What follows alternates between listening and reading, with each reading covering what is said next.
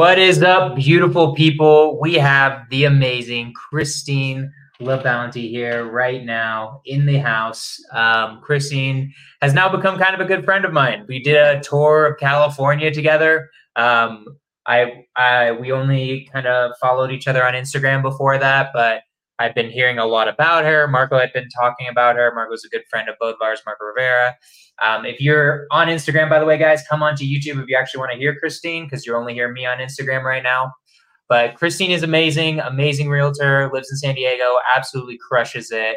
And yeah, I'm just so excited to have you on. This is going to be fun. Yeah, thanks so much for having me. I'm excited.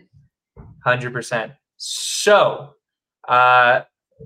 just real quick, give like a background of yourself, of your career so far in real estate, entrepreneurship, all of that. Just let people, for the 0 people on here who don't know who you are, just real quick, give them like a quick bio of just like what you do and all that good stuff. Okay, so I actually graduated in college. I went into corporate America. So I had like your 8 to 5 desk job.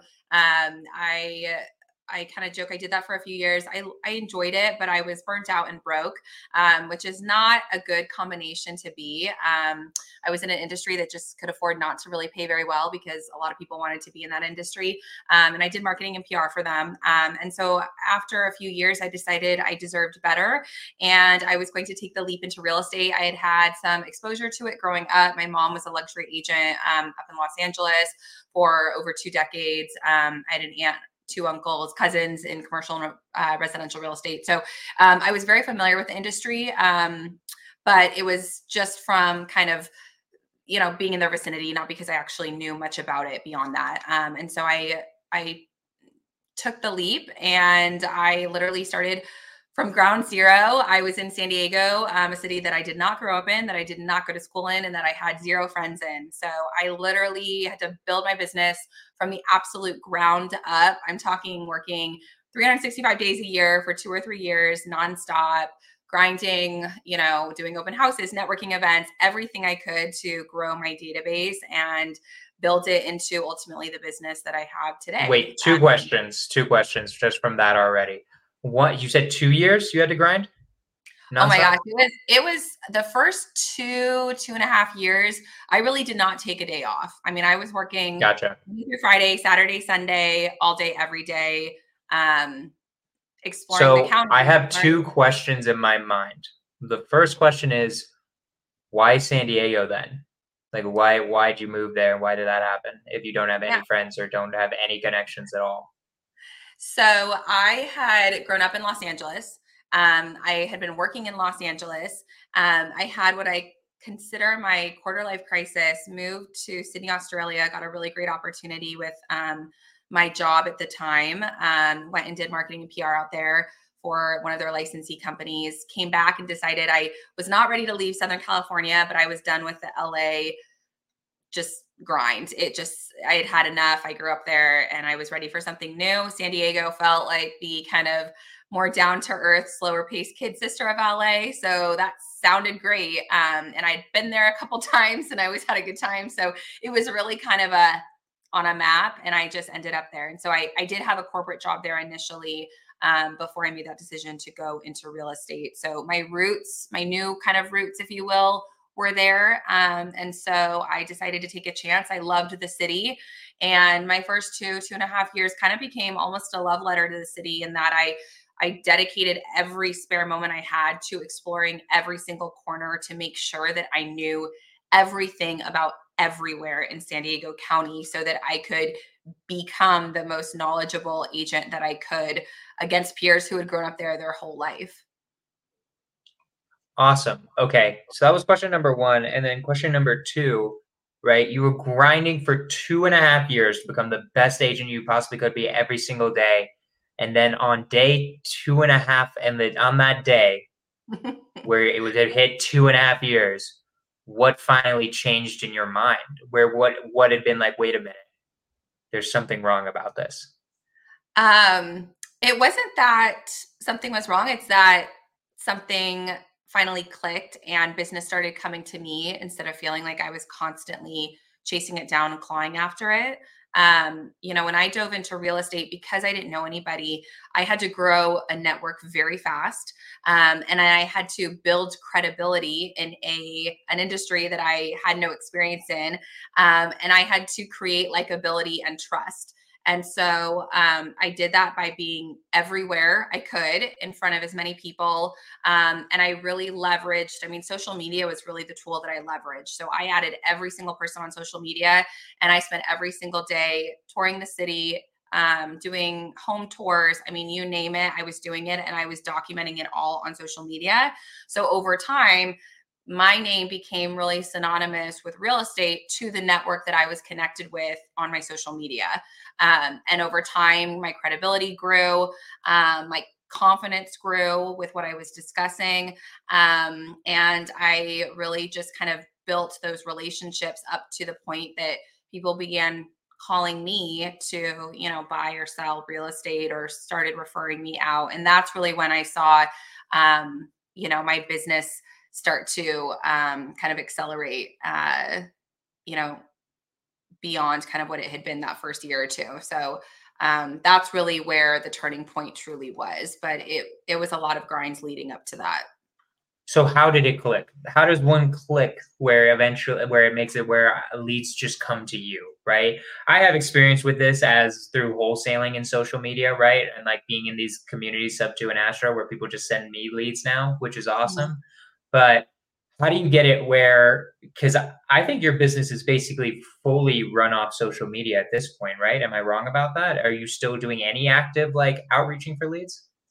I don't really do much outreach at all. My business is, I'd say, 95% referral based. Occasionally I'll get, or social media based. Occasionally I'll get, clients that stumble into a listing of mine, and, and I'll end up representing them. But for the most part, yeah, it is referral based. And that's, again, that goes back to building those relationships. I kind of identified early on who my target customer was, who was going to be the easiest group to break through. And I set kind of short and long-term goals. So the short-term goals, I saw I had a unique advantage, and I chose to see it as an advantage in that I was 28. And so I was able to connect to millennials who were either buying their first place or selling their first place, buying their second, in a way that, a 70-year-old, realtor who had been in the business 50 years, just couldn't, right? They were looking at it through a different lens than I could with my fellow peer. So first time home buyers, millennials, that is really how I built my business up, as a foundation. But then I started looking long-term too. I knew long-term, those kinds of buyers are only going to be doing 1 or 2 deals every 3, 5, 7 years, right? Especially here in Southern California. So investors, developers, fix and flippers, referral-based partners that I could have that were divorce attorneys or lenders or bankers, those were people that I had to build a business Rolodex around and harbor that relationship and eventually earn their trust and win their business. And those were going to be ultimately the people that would feed me deal after deal after deal and really take my business to a whole nother level. And that took a couple of years, but that was the strategy. So let's talk about that, because I'm really interested in that, right? Obviously, I'm an investor. My main strategy is working with realtors to get deals. And I'm constantly outreaching to realtors. Like that's what I'm doing all day. That's like what my team is doing all day, right? So I'm curious, because my camera's so wonky, but like I'm curious why some realtors are like you who just get it, where they're like, wait a minute, working with investors is the best thing ever. I can do deal after deal after deal after deal over and over and over again with these guys. It's not like a normal home buyer where they're going to do it like once every 3 to 7 years, right? Why? What do you feel like? Because you probably are better friends with more realtors than I am. What do you feel like some realtors think about investors? What's wrong with their mindset? What do you feel like is that tension sometimes between investors and agents that like is there? I don't know if you see that, if you've ever seen that, but I'm like curious about it. Yeah, I think it starts with honestly kind of a lack of education. As a real estate agent, the training we go through is relatively minimal, and it's relatively traditional, generic, basic, dating back, 20, 30, 40, 50, 60 years. And so agents that are entering the business really aren't taught the value of working with investors, or how to work in with investors, or what to look for, how to screen them, how to vet them to find the good ones versus, the bad seeds, or the ones that are kind of a wolf in sheep's clothing that don't really know what they're doing, right? Much like realtors, one bad apple spoils the lot. And I think the same goes through to investors. And I think agents just don't know any better. And so agents, people in general don't like what they don't understand, right? They'll take the path of least resistance. And so if that's a direction that they just aren't educated on or intimidated by, I don't think it's something they're going to pursue. And so I think it really starts with education. It really should be at the brokerage level, but for a wholesaler or an investor who's trying to build relationships with agents, I think kind of dumbing it down and starting with the basics of like, hey, here's how we can work together, and here are the ways in which we can feed each other's business. I think that is really key. And I don't think all investors approach agents in that manner. 100%. Trust me, I teach people how to do this, and like I hear them talk to agents, and I'm like, so were you trying to make them think that you're a scammer, or like were you trying to? It's a joke, but like you have to come off with just being like super like, here's what I do here. Like I tell realtors here's where, especially like I think fix and flippers and realtors get along better than wholesalers and realtors a lot of the times, right? And I think that has to do with just that we're not communicating. I think this is more the wholesaler's fault, is that they don't communicate fully like what their plans are. So like the first time I talked to a realtor, and this is true for me, so it's like it might be harder for other people, but like I do buy and hold, I do fix and flipping, and I do wholesaling. That's one of the first things that I tell them, right? And I've noticed in my life that once I tell them that, at least up front, then they're just way more receptive to working with me. And like I'll tell a realtor when I'm putting in an offer, just being like, hey, this one is like incredibly close. I just want you to know, like I'm putting in an assignment clause because if it doesn't work for me, I might end up wholesaling this. I just want you to know that.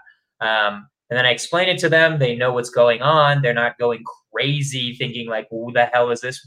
Like they see like an email blast from like one of their investor friends, right?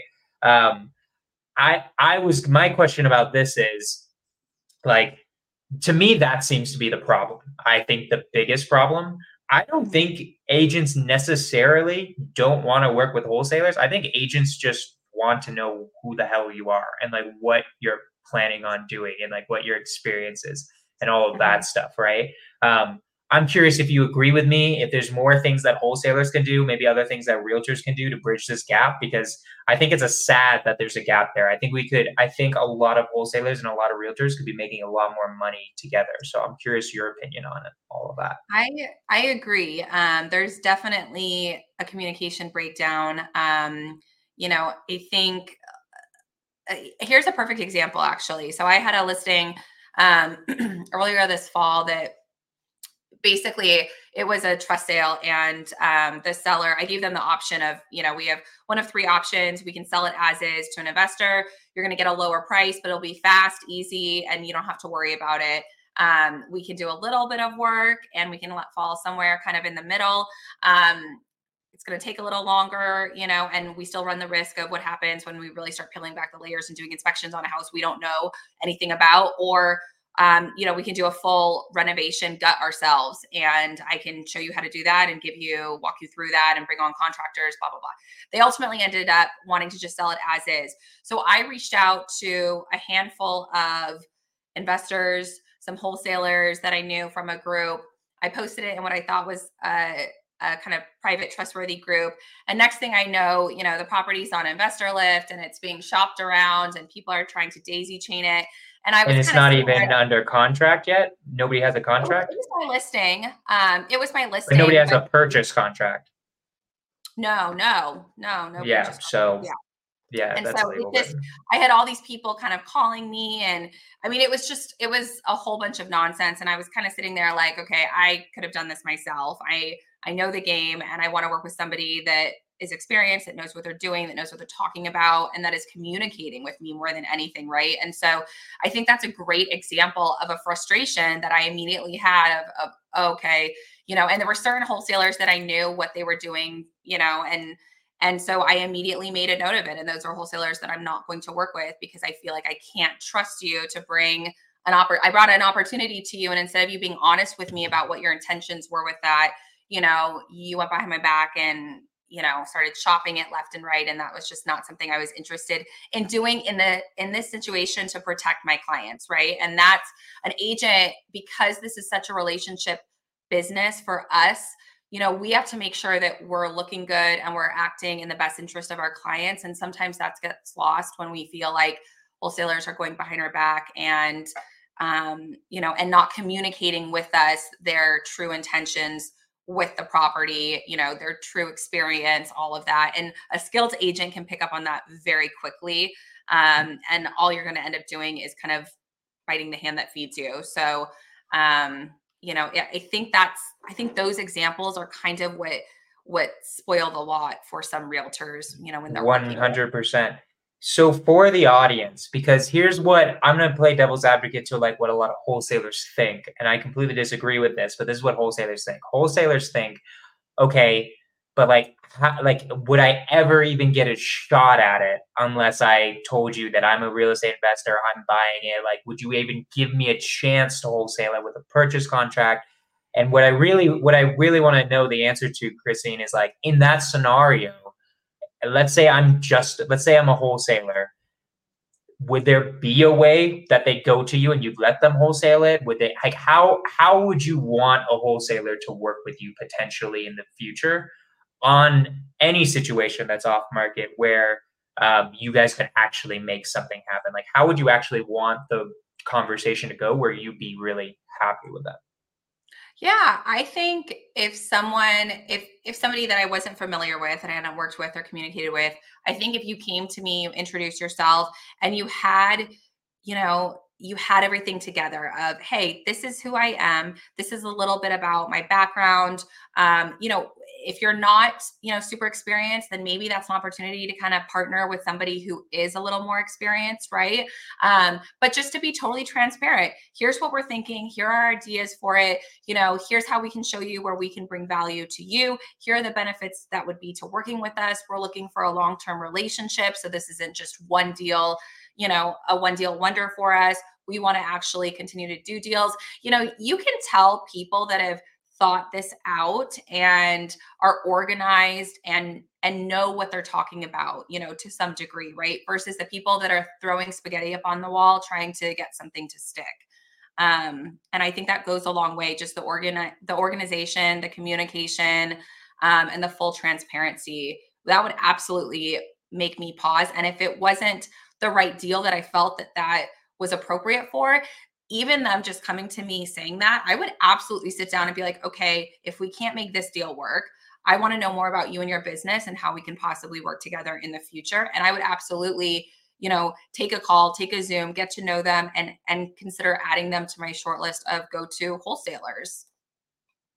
I love it. I like that. I like that a lot as an idea. I think what I would do, for instance, with somebody like you, Christine, especially, like pretending that we didn't know each other really well already and you didn't know my credibility. It's really easy now for me because I could just be like, look at all my YouTube content. Like, just look at me doing deals, right? Once you do social media, guys, all this conversation's so easy. Go to my Instagram, see all the stuff I'm doing, and then it's like, oh, okay, now I got instant credibility. But basically, like for instance, like if I didn't have the Instagram and I didn't have like what I'd been doing, a lot of times what I would do, for instance, for that situation, I'd be like, hey, so I want you to know, like, my price for fix and flipping this would be incredibly low. I think lower than what the seller would want. I think it's possible for me to assign this one at the price they want, or maybe really close. I think it's highly likely that I would be able to do that. Are you okay with me doing that, because right now, fix and flip numbers, I'm going to be way lower. That's an option we can go down. But I really think there are going to be buyers. I have a list of over blah, blah, blah, 400, 500. I can send it to them. And then I get Christine's response, right? Sometimes the realtor is like, no, I've got it, whatever, right? It's like, okay, just is what it is.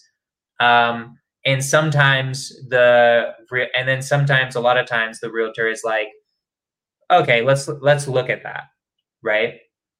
So yeah, I think that's how I would go about it, probably.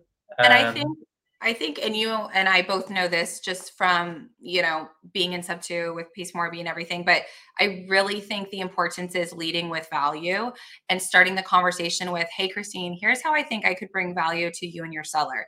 You're telling me that your seller wants, $600K for this house or whatever it is, right?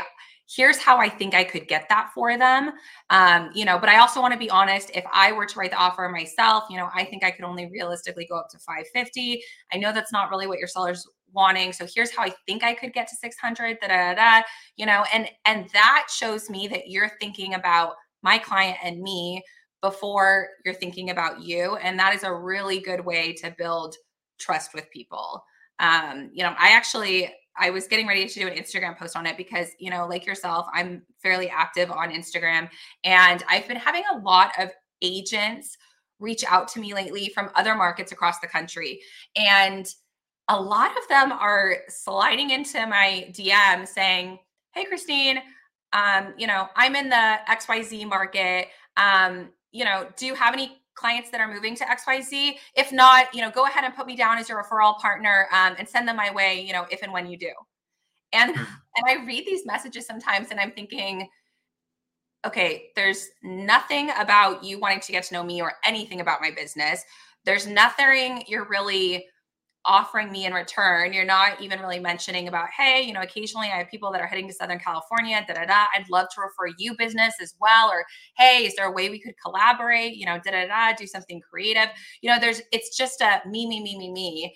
And those are the kind of people that in my head, I'm thinking, okay, you're not trying to get to know me. You're not bringing any value to me. You just want me to bring value to you. And that is not a good lead in with an introduction. And I think the same rings true, right, for wholesalers. Is think about it from the real estate agent's perspective. What do we care about the most? We care about doing a good job for our clients, looking good for our clients, and ultimately getting more referrals from our clients. So if you can make me look good and get my clients what they're looking for or super close to it, I'm going to pause and give you a chance to, have a conversation with me. Yeah, 100%. The only time I don't do any of that is if like the price is so low that I'm like, no, just give me that. Like I just want that right now, right? And then I worry about everything else later. Yeah. That happens every once in a while. Yeah, it's only one that says like that's such an obvious one. But yeah, guys, like Luke watches a lot of my stuff, and literally I say it every single time. Realtors literally don't care. I've talked to thousands of agents at this point in my career, and I've maybe had 5 who were like, yeah, I don't want to work with you at all. You mentioned wholesaling. It's very, very rare because I'm coming off professionally. I don't know, Christine, probably you haven't heard that much of what I call the Scorch method, but I go in and I'm immediately on an intro call like, hey, my name is Jonah, real estate investor in this area. What I do better than anybody else is I solve sellers' problems. So if you ever are dealing with foreclosure, no equity, whatever it is, I promise I'll have a solution no matter what. And I'm going to solve that problem and get you your commission, right? And when you come out with like that, where like I'm leading with value, then the realtor's much more interested. They don't care if necessarily you're mainly wholesaling or mainly fix and flipping. They just want to know that you're sticking to your word, that you're being honest, and all that sort of stuff. So, yeah, this is great. I really like this conversation because I think I find it sad that like realtors and wholesalers don't like just constantly mesh together. And I think it's mostly our fault, to be honest. I think it's not as much the realtor's fault. I think it's mostly wholesalers being insecure about how to get deals because maybe they're newer, they don't feel like they know anybody, they don't know what to do, right? And that's just what I see, right? And it's sad to see because like you said, it runs the whole bunch. It's the same with realtors, with clients. If like a realtor screws you over, you might think that all realtors are like that, right? And that's just human nature and like what we have to deal with. So Well, anywho, that was I thought good. that was a great intro too. I thought that script is fantastic because that's what we're trying to do, right? We're trying to solve sellers' problems, and there are a lot of agents that come across or target, those exact scenarios. And so having someone like you in their back pocket is is ideal, right? I mean, that's just another solution in our toolkit. And that's why I love working with investors and fix and flippers and wholesalers, because just like that listing that I told you about from the fall, I had 3 options to present to my seller and I let them make the call, right? But I knew exactly who I was going to need to kind of funnel this property to based off the decision they were making. And I was able to offer them those opportunities and ultimately the decision they went with, because I had wholesalers and fix and flippers and investors like yourself in my back pocket that I knew could deliver. And so it makes me look like a champion in my seller's eyes. And so if you're painting it exactly how an agent wants to see and hear it, right? And so I think that that's super important, is making sure the wholesaler, if they're reaching out to agents, put yourself in the agent's position. What do they want to hear? What pain points are they having with their clients? And how can you be the solution? And if you lead with that, I promise you 9 out of 10 agents are going to take your call and give you the time of day to kind of hear you out. I love it. So Christine, because I'm curious, because I hear this a lot, I'm gonna pretend I'm the wholesalers in this bunch right now. I like this conversation a lot. So how do you get the constant texts and the constant calls from investors? Are you like on the list? I'm like kind of curious. So what Yes. do you do with those? Because a lot of agents in my pipeline, right? Like I initially have to like really show them that I'm like a real human being before they start responding to me. What do you do with those texts? How do you filter them? Do you respond to any of them? I'm just kind of curious your process. Um, I get so many that no, I don't really respond to them much That's fine. anymore, unless they're hitting me at very irrelevant or unless there's something in their message that stands out. But for the most part, I catalog them in both my phone, and then I get a lot of emails as well. And so I literally have a folder of like wholesalers, fix and flippers or whatnot that have reached out. And then when I do get a property that is exactly what I know they're looking for, then I kind of start going back through those messages. But I will say I make the calls and I prioritize those that I have either worked with in the past or had real conversations with. And those are the conversations I have first before I just kind of open it up to anybody that happened to send me a text, right? Because then I don't really know who's on the other line. And there are certain situations and certain sellers that I cannot afford to have it turn into kind of a free for all. So it Chaos. goes a long way to to be a face, to have had a conversation, and to show that realtor that you're taking your business seriously. And again, you're not just mass texting every agent in your county, again, to just kind of see what spaghetti ends up on the wall. Yeah. I have never done a deal with an agent without talking to them at some point. It's physically impossible, right? Um, almost all of the deals, maybe 1 or 2 I've ever done was from the initial text message. Almost all of them I first have to get on an intro call with, right? And you would probably ignore my first message, and then my second and third one, you'd probably be like, oh wait, what's happening here? This guy actually might be legit, right? Yeah. A lot of But people it's don't hard. send follow-up messages. And Yeah. I'll do that. I'll go back through and look, okay, has this person sent me like multiple? Are they consistent at least? Even if I haven't gone on a phone call with them, are they consistently sending me messages, or are they like one and done? And you'd be surprised, you'd be horrified at the number of like one and dones that I have just sitting in my phone. And those are the ones that I usually end up ultimately trashing, because they aren't people that ever reached out. They sent me one text and they think that they have their bases covered. And that to me just isn't somebody I want to work with. I mean, it doesn't even make sense. Like you have to be following up constantly. I mean, the only way, Christine, you can tell me if I'm wrong. This is what I've noticed, and this might not be true for you. I don't know if it's true for every realtor. The only way I beat out, like if I just, let's say Christine and I have had one conversation, right? Let's say we had a great conversation, sure. but she has what, 20 investors she trusts and knows and loves, and she just had one conversation with me. Usually, the only way I beat out any of those people is that I text her right when she gets something. Usually, if I text Christine or an agent right when she gets something, I call her immediately and be like, give me the situation. And then you give me the whole situation. I'm like, great. All right, I'm going to calculate the numbers. So it's like, okay, here's where I'm at. Let's make it happen. Right. That's the only way I beat them, because I've almost kind of just made it so easy for Christine, where it's like, okay, well, I mean, he's right here making it happen right now. I don't know how you feel about that. I think that's the only way that I think of like someone like me would beat someone you already have a relationship with, is like if you just happen to get it right at the right time and you're just on it, while the other person, you didn't even have a chance to text, or like it's just, or whatever, right? Like, what do you think of that? Do you agree with me or disagree?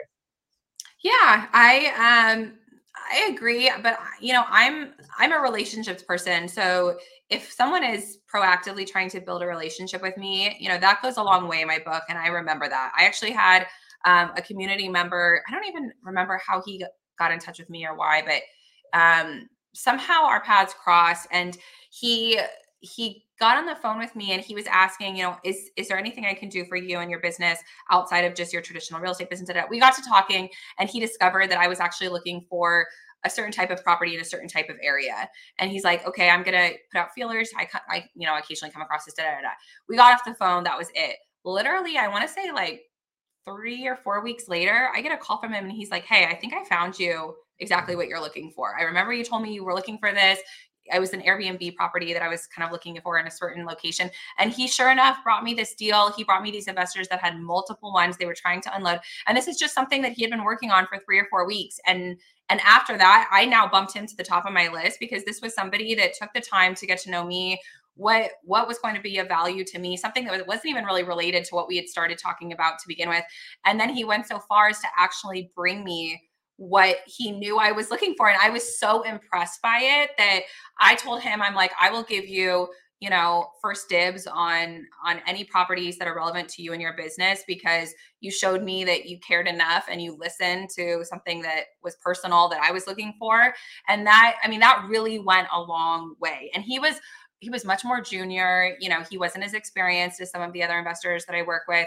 And so I've been trying to really help him out. I've been making introductions because I just really appreciated that effort. And so there are ways, think about it again as building a relationship, especially with agents that are doing a lot of these types of deals.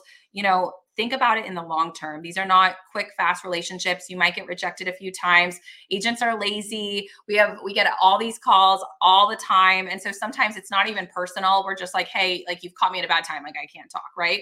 But stay persistent. And eventually you will break through, and you will forge those valuable relationships. And it only takes a handful of those valuable relationships to see your business skyrocket.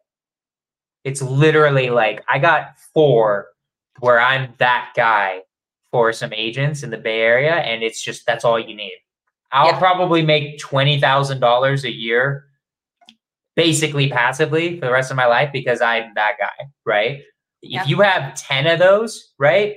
And honestly, I kind of learned this later of like how valuable those relationships are, right? They will carry you through everything, basically, if you can make those. So let's switch it up a little bit. Right. This is a little bit different of a scorch the fears than I usually do, but I'm having fun with this and I really like this conversation. I don't usually have this conversation, but breaking it down with like really experienced agents like you. So let's flip it from the agent's perspective.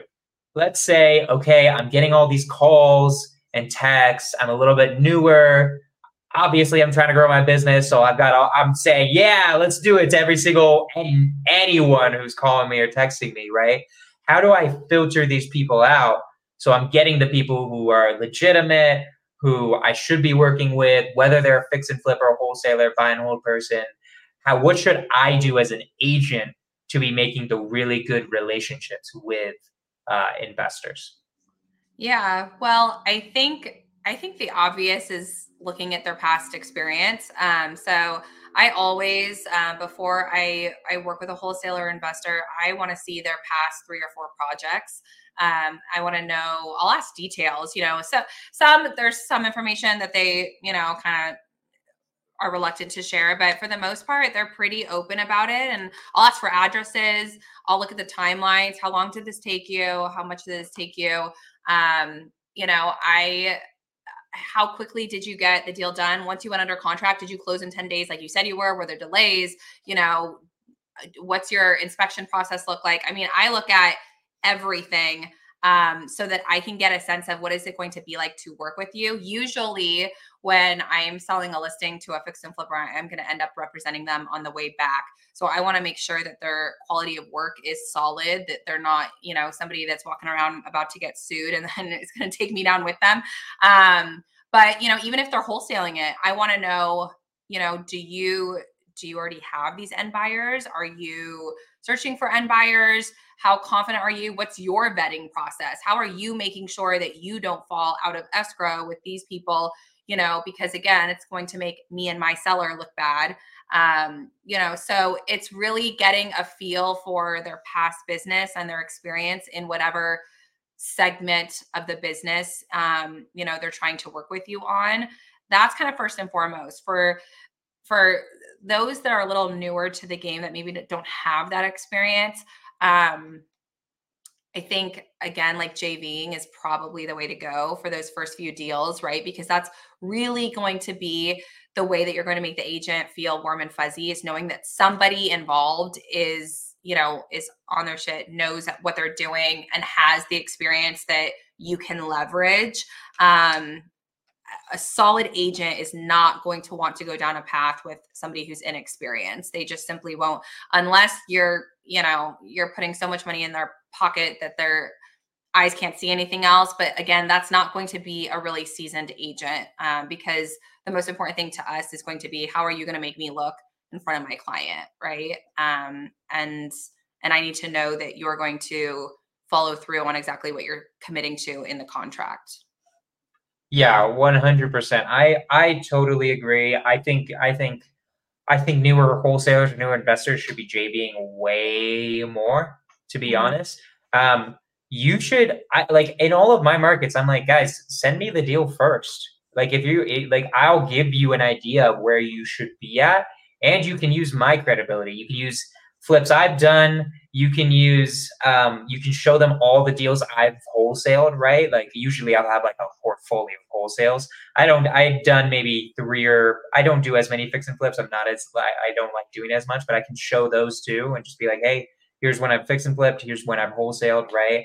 And you can JV with me, right? And most wholesalers, you can easily go up to someone like me and just like, even if you don't want to have to sell it through me and you want to be able to do it on your own, just be like, hey, just include me in the deal. So, you're just sure you know what you're doing, right? Because if you do that, then it's not even just for the agent, it's for your sake. Like, you don't want to look like an a-hole in general in business, right? If that's happening too many times, that's really not good. I'm not going to lie. There's a certain brokerage in the Bay Area that does not like me because at the very beginning, I didn't follow this process. I did one deal that really screwed up and I made a mistake. And if I had done better and listened to podcasts like this, I would have found somebody in the Bay Area to JV with. This was 4 years ago. Astro and Sub2 weren't very developed, so there was nobody there. So I was like, well, there's nobody in my community, so I just got to go solo. But don't do that. Don't go solo. Find someone. You can hit up Christine for anything in San Diego. You could hit up me for anyone watching. If you guys need anybody either in Colorado, California, or Florida, I just opened up Florida. I will get you the right people to make you guys successful. And both of us, me and Christine, will do that for you. I bet if someone DMs you and is like, hey, I'm in Nebraska. I know you don't know me, but I'm trying to be new. I'm newer. I want to meet more experienced people so that I can be better. Do you know anyone in Nebraska? I bet you totally just be like, yeah, here's who I know in Nebraska. Hit them up, right? Or make an introduction maybe. Yeah, absolutely. Right? So it's not hard. You don't need to know the person. Just find people like me and Christine who have been in the business I've been in a couple years. Christine, I didn't even ask you, how long have you been in real estate now? 9. 9 years, so nearly a decade. So you're dealing with people. I've been in it for. So guys, like, don't feel like me and Christine are too cool for you guys. It's just not true. We're always trying to help. We're always trying to help out people getting deals and stuff like that, because we know when we help you guys, at some point it's going to come back to us. So yeah, 100%. Like, just don't be afraid to like ask us or research people and find someone who's like actually knows what they're doing, and like partnering up with them for a couple deals until you feel like you've got it. That's my little rant there. Yeah, I love it. So cool. Okay. Let's switch directions a little bit, right? So I want to know about social media, right? I mean, you're a star in social media. You have a TV show, right? How did the social media journey start? How did you realize that that was important for your business as a realtor? Like I said, when I got into the business, I didn't know anybody right here in San Diego. And so I was going around networking like crazy. And I quickly realized that the easiest way, because I'm a millennial, for me to constantly be in front of people and sneak into their living room without them even realizing it, was to be on their Facebook feed, on their Instagram feed, posting real estate. And so it it became another way of follow up, right? Outside of just text and emails, social media. I knew that the person that I was marketing to, my primary buyer and seller that was a millennial, was spending how many, average hours on social media every single day. I knew if I was posting and doing stories and ultimately reels, once those came out, I knew that they were going to see my content, unless they, of course, got sick of it and hid me or whatnot. But and so it became kind of my kind of secret weapon without them even realizing it. And I started seeing the success. They started commenting, when I was early on in the business, when you start in real estate, like everything else, right? You don't have a lot of business. So a lot of what I was doing were home tours. I was going on broker caravans and I was showcasing, $1 million homes, or I was doing neighborhood spotlights and I was sharing interesting, cool things that were happening in different neighborhoods. And just by that, people started just associating me with real estate. And then I would bump into them and they'd be like, "Oh my God, I can't believe you're so busy. Gosh, you must be selling everything." Da, da, da. And they were just associating these open houses I was hosting, or these showings or broker caravans I was going on, as like my business. They didn't really, understand the difference. And so I began to see, gosh, this is really powerful, because now in their eyes, I have credibility, right? And so once you have credibility, you really start to build trust. And that's what it took to make my business skyrocket. And then that's when I really made the decision, okay, I'm going all in on social media, because I would consider myself kind of an extroverted introvert. I am just not going to sit here and cold call all day long. You're probably not going to get me door knocking unless it's for a specific listing and I have a specific reason. I'm not just going to, pick a neighborhood on the map and start door knocking and ask them to use me as their agent.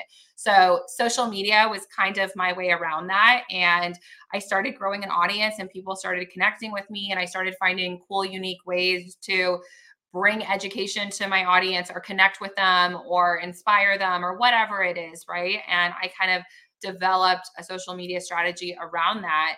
And it really kind of started to take off and take a life of its own. And then ultimately, all these other opportunities came with it. And that's ultimately how the American Dream TV show contacted me. They found me on social media and they liked what I was doing, and they liked, my marketing and PR background. And so they approached me about becoming one of the hosts here in San Diego. And now I've been doing that for over a year.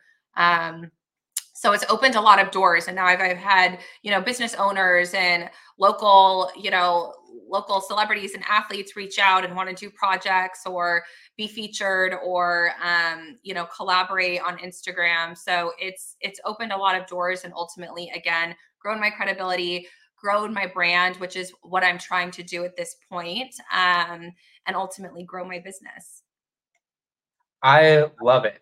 So what would be the first step to someone who's trying to copy you, right? Like, or they don't want to be Christine LaBounty, but they want to be an amazing agent in their area.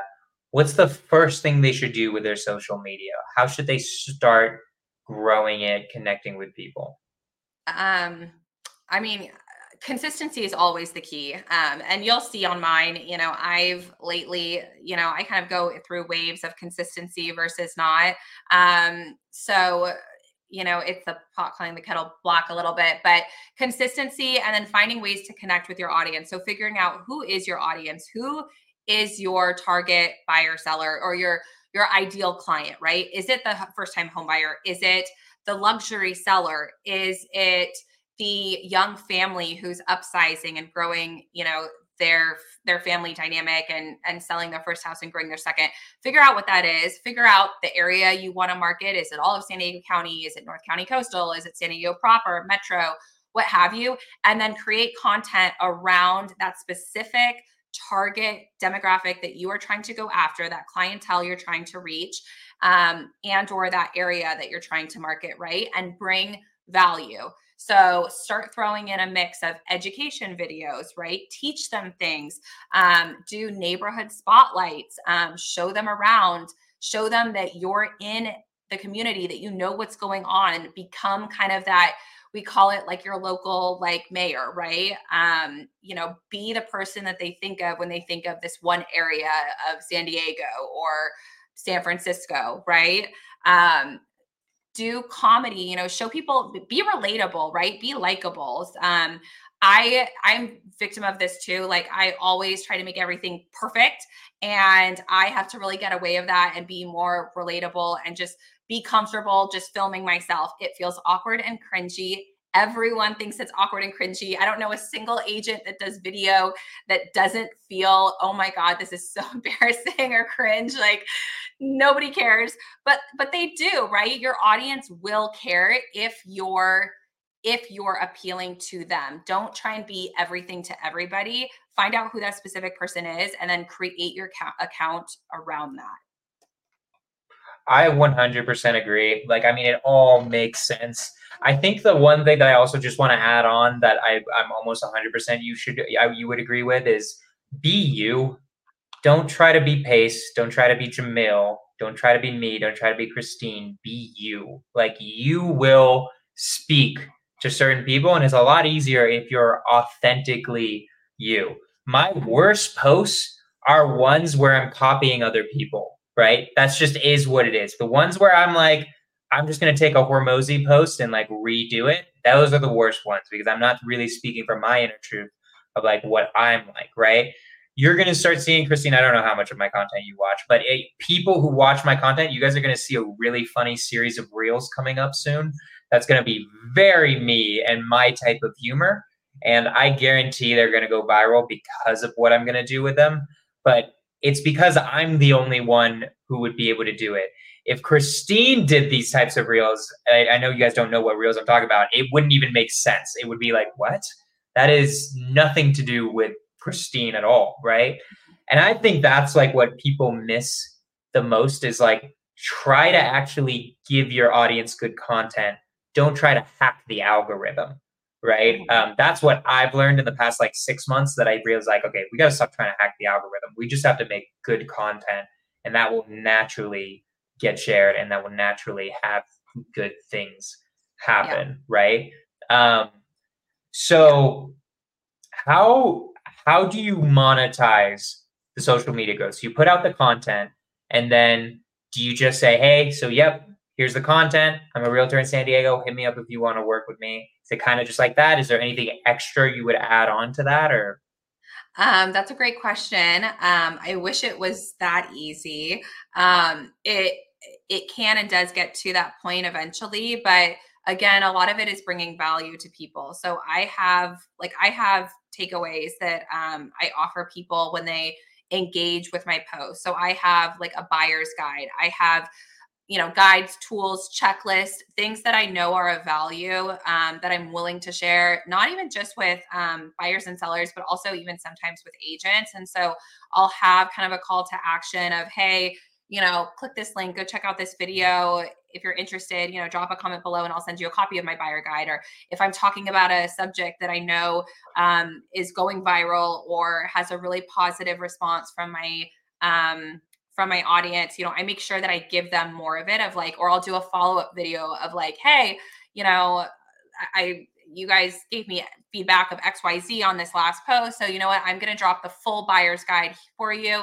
Click this to download it, And then I try to capture, obviously it's a lead capture, mechanism. So I try and capture those leads, and then I try and grow the relationship from there. Sometimes they're within my own market. Sometimes they're out of market.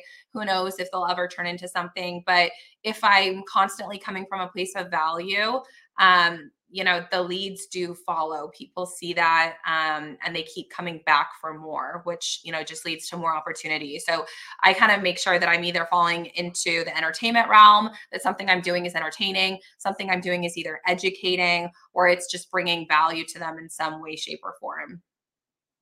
I love it. Awesome. So then, when you say, I think did you use the word lead magnet? I think you did. Mm-hmm. What are your lead magnets? Can you explain what that is for the audience that doesn't know?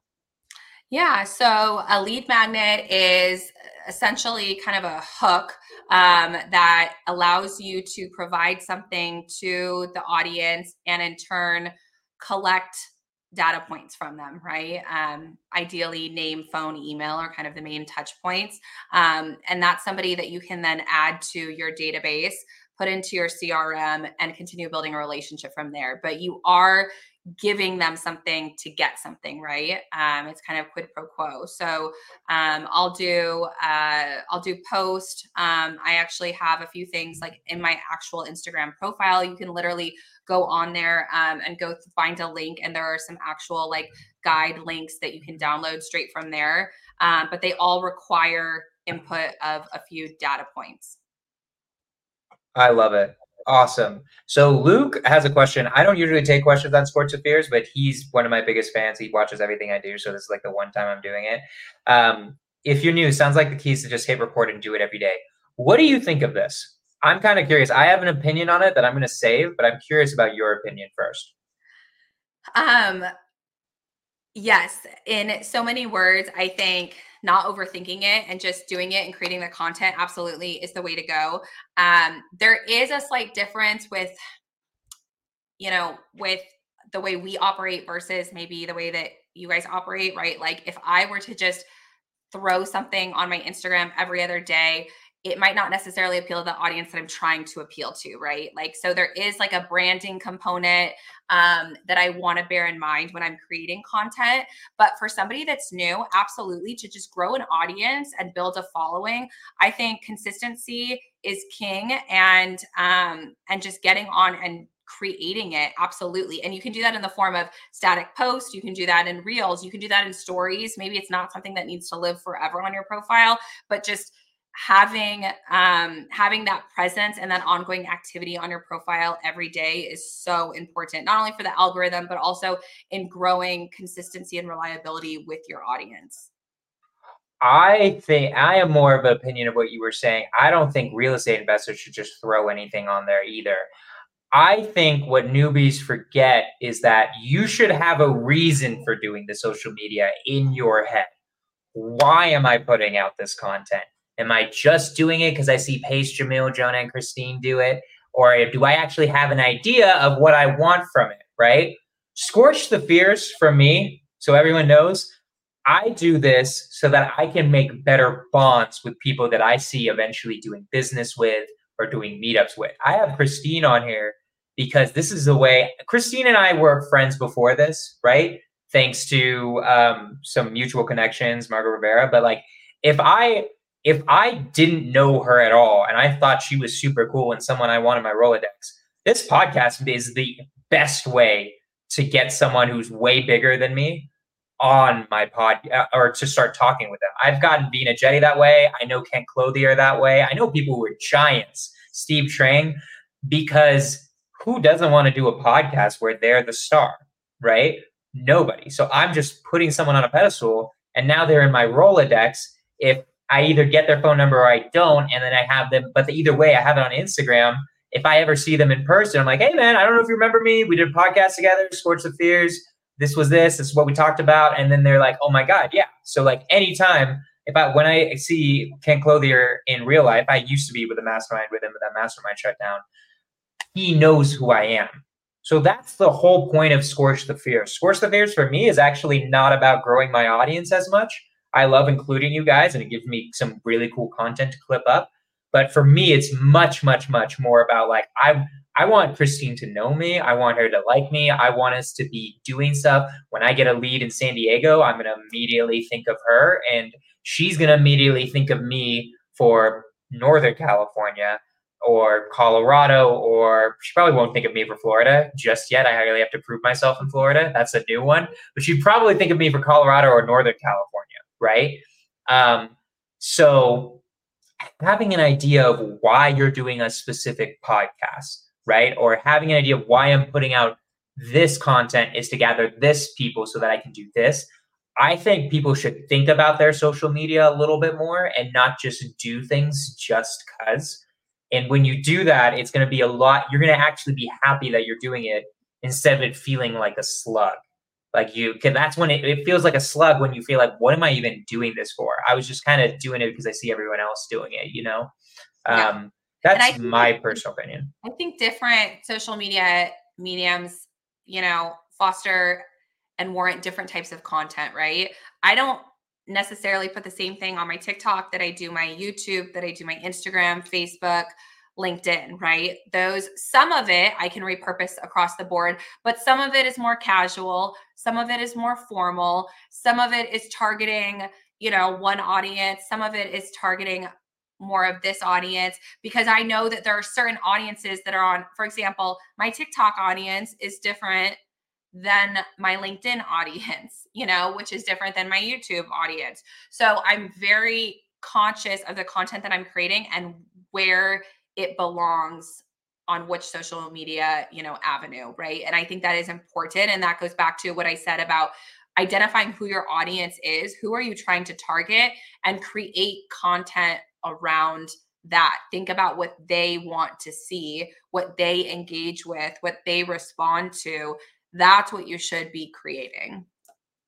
Yeah. And also make sure you can give this audience value, and also that you're going to get value back from them. Don't choose, I'm not going to make content for multifamily investors. That makes no sense. I don't own any multifamily, right? I'm going to make content mainly for wholesalers, and especially wholesalers that like doing deals with agents, because that's how I've made most of my money, right? I'll do some content for fix and flipping whenever I do a project, or some buy and holds when I do buy and holds. Those are great too. But whatever is going to get you money in your business, that's the type of content you need to be creating. So, Christine, we didn't talk about fears at all. Sorry, we didn't talk about what? I said we didn't talk about fears at all. That's usually what I talk about, but I'll just have to have you on again. You'll be on here soon enough again, where we actually go more, we also go into fears and into the mindset stuff. But I really I'm glad we had that conversation, because I feel like we need to be having more conversations like that in the real estate investment community. So that was good. I interrupted you though. You're about to say something? I don't even remember what it was. We'll come back. Doesn't matter. So we'll do round two. We'll do Christine LaBounty round 2 on Scorch the Fears at some point in time. So we're ending this podcast. We're starting to get to the end of the podcast. I always end this podcast with one question that I really like knowing. So, Christine, if you could go back to when you were just starting off as a real estate agent, maybe the first day you're like, okay, we're doing it. What would you tell Christine then, knowing everything that you know now? I would have gone all in on social media, on Instagram and YouTube specifically, much sooner. I think those are the two places where I feel like I'm able to monetize the most, and where I've gotten the most business. And absolutely, I would have gone all in, absolutely, on those two. Okay. I like that a lot. So that you just would have started the social media earlier. Yeah. Even if you hadn't done a deal? I'm sorry? Most people who watch think this is like, but I haven't done a deal yet. How am I going to even make social media content? What am I going to Oh talk my about, gosh, Christine? you're wholesalers. I mean, if you're a wholesaler, you should be creating like a YouTube page, and you can repurpose content, right?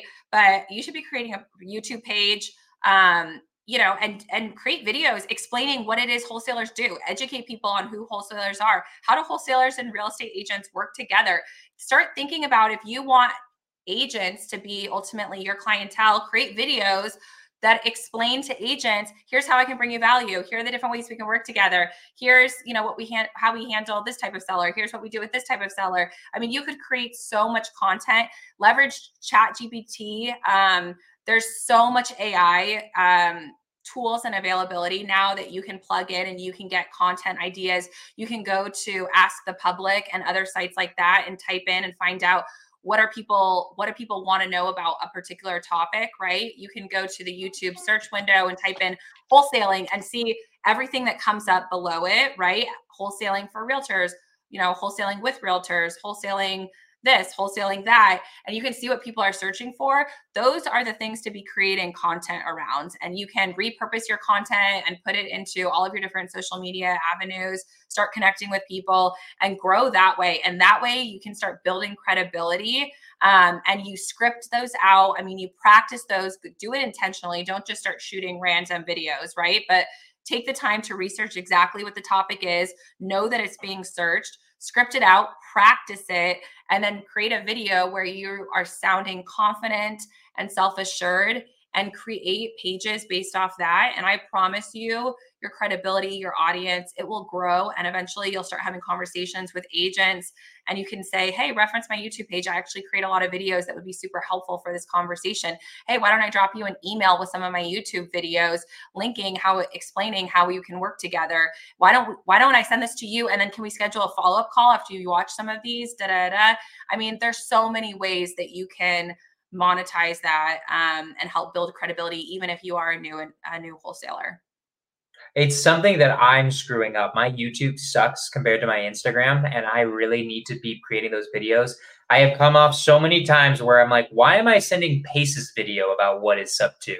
I need to create a goddamn video about what is sub two and just break it down on a freaking whiteboard and just send them that instead of having it be Pace, because that's just growing Pace's credibility and not my own, right?